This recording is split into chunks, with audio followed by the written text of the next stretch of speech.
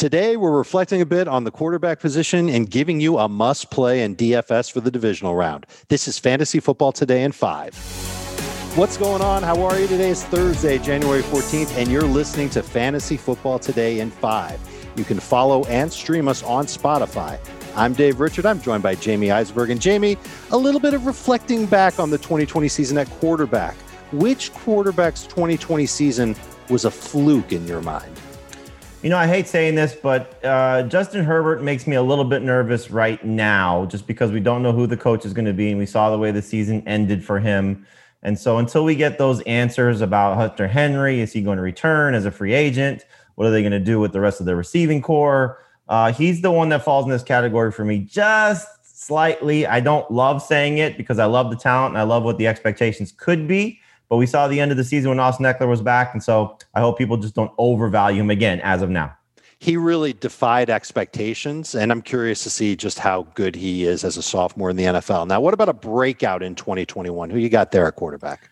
Love Joe Burrow. Love the fact that he's saying he's going to be throwing by February. Hopefully he's back ready to go 100% by the time we get to week one. Be great if he's back ready for some semblance of the offseason program and obviously by training camp. But we'll see what they do to help their offensive line. We'll see what they do to get another receiver in there to complement T. Higgins, Tyler Boyd, and replacing A.J. Green.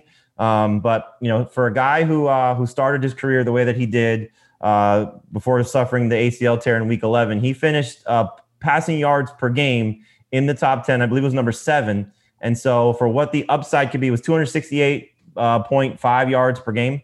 And so just knowing that that's kind of what the floor could be, and we see what the ceiling could be. We saw some of those big games, that game against the Bengals, for example. There's a lot to like about Joe Burrow going into 2021. Can't wait to draft him after 70th overall and maybe after 90th overall in drafts in 2021. All right, let's move things to this weekend. DFS picks for the divisional playoffs. Who's the one player who will be in all of your DFS lineups this week? Yeah, J.K. Dobbins. We've seen this Buffalo run defense kind of be the weakness of their team. Dobbins didn't have a great game in the first round against the Titans, but still kept that touchdown streak alive. He's now scored in 7 straight games, 8 touchdowns over that span, and I do think that they're going to attack the Bills through the ground. So with what Dobbins has done at his price point, $6,000 on DraftKings, love the setup for him. And now a sneaky DFS sleeper. I have a feeling you're not going to say the Bills DST. I'm not going to say the Bills DST. I'm going to go with Rashard Higgins. Last week the Browns didn't have to throw to him very much. Jarvis Landry had a huge game. Austin Hooper scored again, beat up on the Steelers one more time. But I do think they're going to be chasing points. I love the setup for him, $4,100 on DraftKings. And so knowing that the Browns are going to be, chasing the score, playing on the road, I think Higgins comes up with a big game this week. And again, based on his price, he's an easy guy to gravitate toward.